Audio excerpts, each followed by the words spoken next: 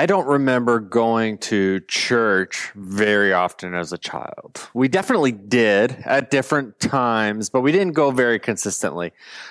But the one thing that our family did do very consistently was praying. We prayed every single night, and we prayed for the typical things that you might expect a young family to pray for. We prayed for sweet dreams. We prayed for a good day tomorrow, but we also prayed for my Uncle Joel. My Uncle Joel had multiple sclerosis, a disease in which the immune system eats away at the protective coverings of nerves in the body. And what that does is it disrupts the communication between the brain and the body, which results in things like vision loss and pain, fatigue. And in just a matter of years, my uncle went from a healthy adult to being in a wheelchair, unable to take care of himself. And yet we continued to pray every night for our Uncle Joel that he would be healed. We prayed and believed and we hoped that there would be some sort of miracle. But it never happened, and my Uncle Joel passed away. He left behind a wife, 4 young kids, and a heartbroken family who still loves and misses him today. Now, if you're someone who's ever prayed, then you're someone who has wondered why God hasn't answered a prayer. If you've ever said out loud or in your head, you've just asked God for something that you desperately needed, something you desperately wanted, and it went unanswered, you wonder why that happened. And we may ask ourselves, does God still speak today? And we talked about that a few weeks ago. We said that as we explored evidence that there seemed to be the answer, yes, that God does speak today through a couple different formats. But today I want to talk about what happens when God doesn't speak to us. So yes, God can speak and God does speak, but that definitely doesn't mean that God has to speak. What do you and I do? What do we do when we pray and we pray and we pray and we believe and we hope and God still seems quiet? You pray for a baby, but infertility persists or the miscarriages continue to happen. You pray for the protection of your family, and yet a loved one is taken away either by a disease or an accident. And you pray for that job. You pray for the promotion and the raise that will come with it and how it's going to be a game changer for you and your family, but you got passed up for that job again. You've hit a tough financial season like so many people have in the last year, and you pray for blessings, but you're still broke. There are thousands of examples and different variations to the question, why does God allow bad things to happen to good people? Or how can a good God allow pain and suffering? Or why, if God is in control, is this world so broken? I guess what I think that people are really asking in some sense is, why doesn't God answer prayer? If God is really out there, if God is speaking today, why doesn't he answer more of our prayers? Well, that's what we're going to talk about today. My name is Stephen. I'm lead pastor here at Madison Church. I'm just so glad that you are joining us. We're going through a series covering the first 4 chapters of the New Testament book, Hebrews. And we've titled this series, Finding My Faith. Throughout this series, we're going verse by verse and word by word through those first few chapters, and we're learning a lot because the author of Hebrews hits on several topics that are as relevant as ever to human beings. They hit on topics like, does God still speak today? And what if you're somebody who is losing your faith or has lost your faith? And today we're going to talk about how should we respond as people when God doesn't respond to us.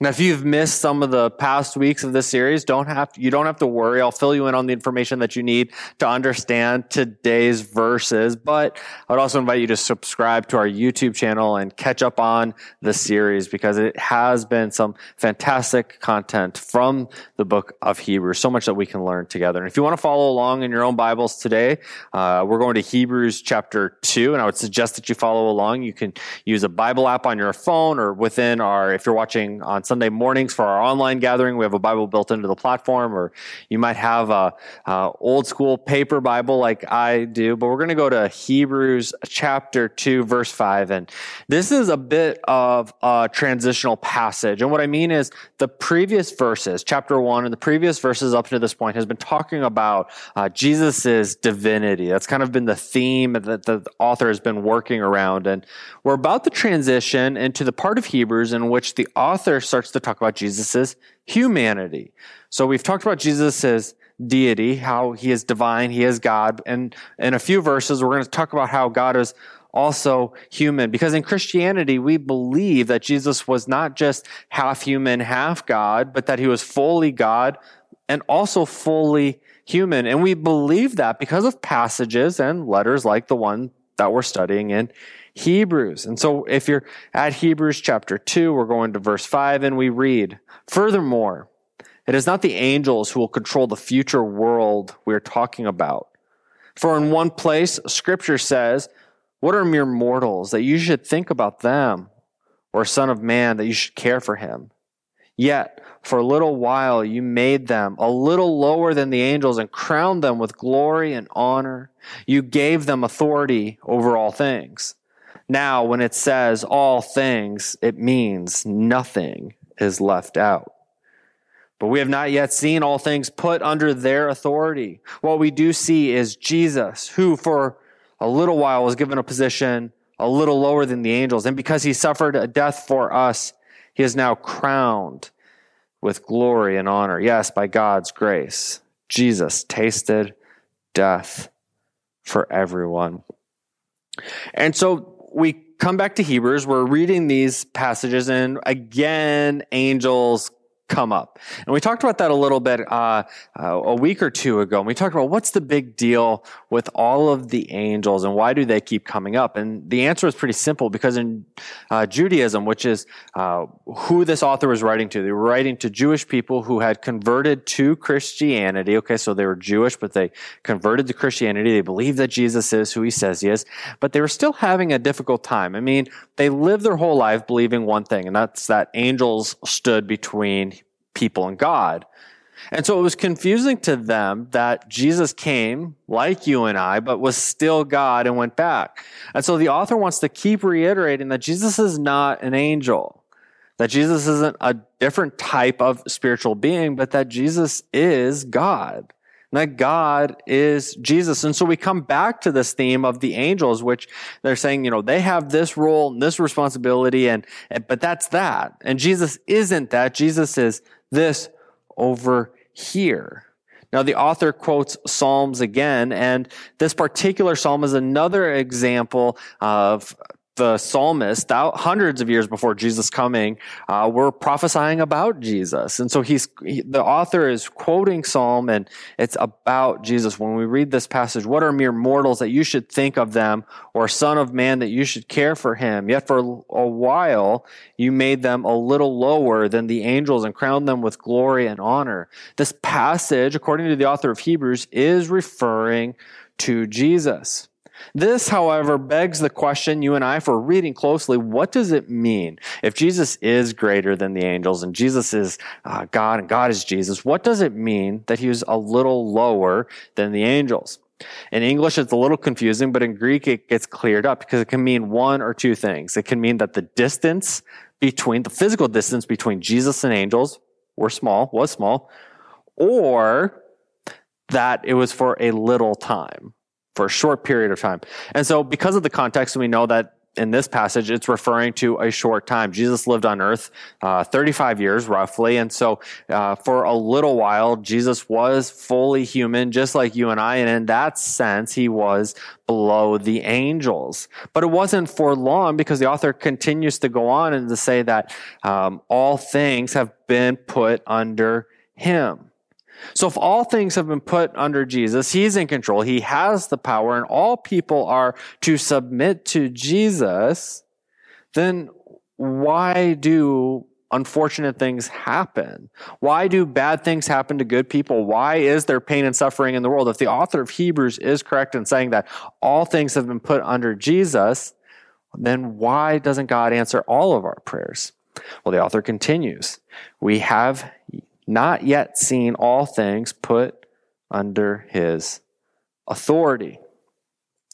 We have not yet seen all things put under his authority. So while, yes, all things are under Jesus' authority, we're still living in an era in which that is not complete. We talked a few weeks ago about how biblical authors and thinkers really saw time in two different ways. We saw in the Old Testament, we were looking forward to the Messiah. We didn't know if it was going to be Jesus, but it turns out to be Jesus. But now that we know that it's Jesus, we live in the time after him. We look back on Jesus, and we live in this time between Jesus' resurrection and his coming back. And it's at that point when Jesus comes back that all things will be put under his authority. And so, yeah, we live in this awkward time right now in which bad things happen to good people, and good things happen to bad people, and pain and suffering afflicts everybody. Because while things have been put under Jesus' authority, we're still kind of in this realm in which not all things have been finally put under his authority. And this kind of gives us some clues to the question, why does God allow pain and suffering? When we recognize that we live in God's world, God is the creator of you and I and all things in it, and he declared that it was good. But God didn't create the world because he was bored, because he needed something to do, but because God is love, and God loves you, and God loves me, and God loves people. So he creates people and he loves them. But what God is seeking from people isn't a robotic or automatic or an artificial response back to him. God didn't program us to accept him, to love him back. God gave us wills. God gave you a will. God gave me a will. God gave every single person free will. In order for us to be able to choose love, to love God, to love other people, we have to be able to choose to not love them. And in some cases, people choose hate. For us to be able to choose God, we have to be able to not choose God, to reject God. And so while we might live in God's world, and by that kind of conclusion alone, we think, why can't God do whatever God wants whenever God wants to do it if he's all powerful? We have to understand that within creation, God has given us all wills because he does not want an artificial response to him. He wants your authentic and honest response to him. He wants your real love, not because you have to, but because you want to. And because we live in God's world with a bunch of different wills, there's of course a war going on, and that's God's war with different competing wills, people choosing love, but other people choosing hate. There are going to be bad things that happen to good people, not because God wants them to, but because we live in a world in which people have choices. And if people didn't have choices, then we are boiled down to some form of artificial intelligence, some sort of creation that can't think for ourselves, who has a programmed response that we can't take a left here or we can't say this because God has already pre-programmed us. And honestly, if you think about it like that, what kind of life is that? A life in which you're only doing what God had programmed you to do. I mean, certainly you'd get to skip all of this that we're going through in this life, not just the bad, but also the good. But then you'd have an eternity in which the only thing you could ever do was what God had pre-programmed you to do. And no, I don't think it's like that. And I don't think that the author of Hebrews thinks that it's like that. I think that because you and I have wills, we are on this earth at this time to make choices. And choices not just for ourselves to choose to love God and to accept God, but to go and help our families, brothers, sisters, moms, dads, sons and daughters, friends, neighbors, and coworkers also make the same choice, using our free will and choice to point them in the direction of God and to hope and to pray that they choose God.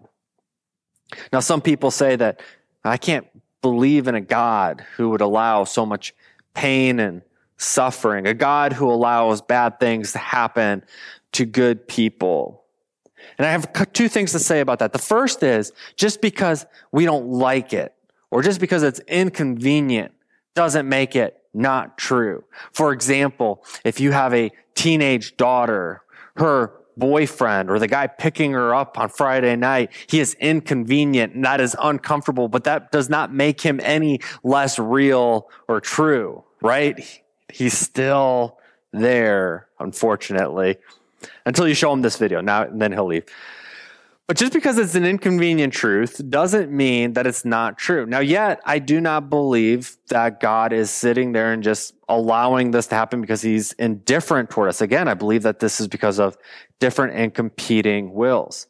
And when we say we can't believe in a God who allows so much pain and suffering, we're rejecting the very premise of the Christian faith, which says something bad, terrible, horrible happened to the best person who ever lived. And that person happened to be God.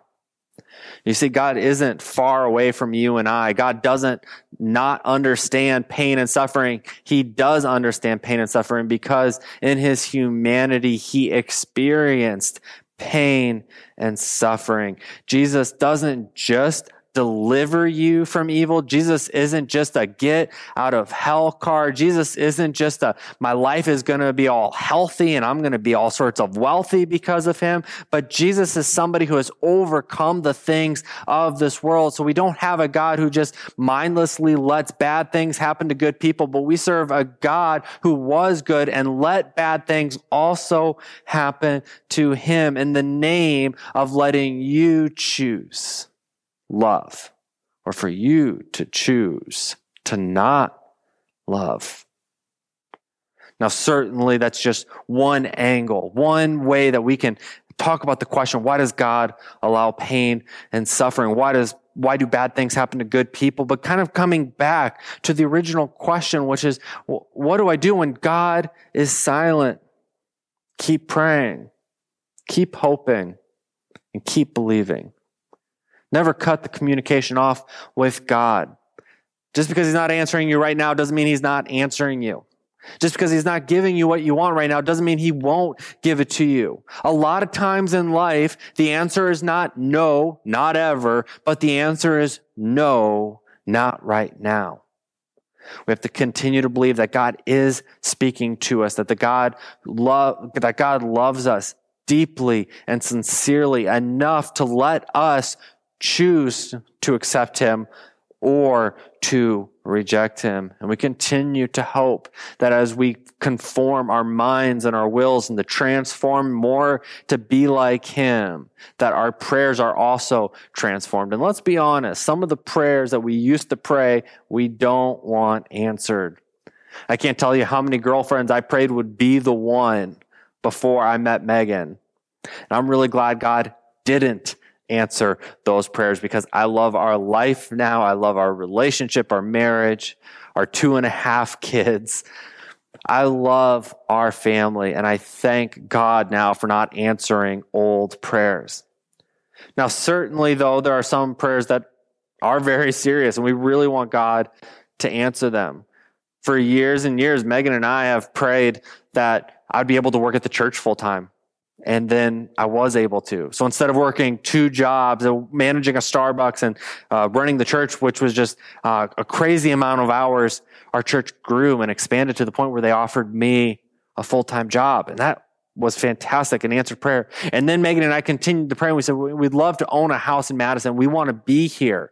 We don't want to just be temporary residents of Madison. We want to be permanent residents of Madison. And people from our small groups years and years ago will tell you that we prayed years and years ago, we're going to own a home someday. God, please. We wanted it so bad, and we saved, and we would apply, and we would talk, and we would work, and we kept trying, and different things continued and kept coming up that blocked us from buying a home. And then this year, of all years, COVID-19, like 4 houses on the market on any given day, and our price range not being great, we finally got pre-approved to go look at houses that we could buy. And we looked at a lot of houses, and we put an offer in on a house, and on that house that we put an offer in, we went $20,000 over asking, and we got beat by over 15 different offers. And so Megan and I were praying and we're asking God. We said, God, for years and years, we've asked for this blessing, this opportunity, and the door just kept getting shut. And then the door finally opened up and God, why? Why now? Just so that we could just kind of look at houses and fall in love with them and put in an offer and hope and believe, only to have it turned down because, well, there are like 4 houses on the market, right? But we kept hoping. We kept believing that God was going to answer this prayer. And one of the houses that we looked at was the biggest house we looked at with the biggest yard we looked at. And it coincidentally was 25% less than all of the other houses that we were looking at. And we put an offer in, and 2 hours after we put the offer in, it was accepted. And we moved into this house this week. We love it. We love the opportunities that we see in the house. We're having fun with it. We love the yard. We just love being in Madison. We love that this prayer was answered now, because this home, out of all the homes we've looked at, this one is really special to Megan and I and our family, and we could see ourselves being here a really long time in this home. And so again, we go back to thinking, God, we wanted this for so long. And it wasn't that God was saying, no, not ever. It wasn't even that God was saying, I'm going to be cruel and now you can have a house, but it's COVID-19 season and there's nothing out there. But God's saying, just hold on, Stephen and Megan, just wait a little bit longer. I've got a house for you in mind. Continue to pursue me, God says, and I will open up doors. What is the thing that you have been praying for that hasn't been answered? Is it the baby? Is it infertility? Is it miscarriages? I'll join you in praying for that and believing that your family is going to happen. Is it the job, the promotion, or the raise? I'm going to pray for you about that too. I believe that God knows what place of where you work you're going to be happiest at and thrive at. And He is working that in the background right now. And all of the no's up to this point aren't no, not ever, but they're growing opportunities for you, both as a professional, but also for opportunities that come up in the future. Continue to pray for loved ones, for their protection, for their healing, and I will join you in that as well. But if we're taking anything from this passage in Hebrews, we know that God still speaks today. But when God is silent, and sometimes He is silent, let us not question whether He is still out there, because He is. Let us not question whether or not He still speaks today, because He does. Let us not lose hope. Let us not quit believing. Let's not stop praying, because His no, not now isn't a no, not ever. And let us not forget that we don't have a God who's aloof to the things that we're going through, but we have a God who has gone through it and knows exactly what we're going through.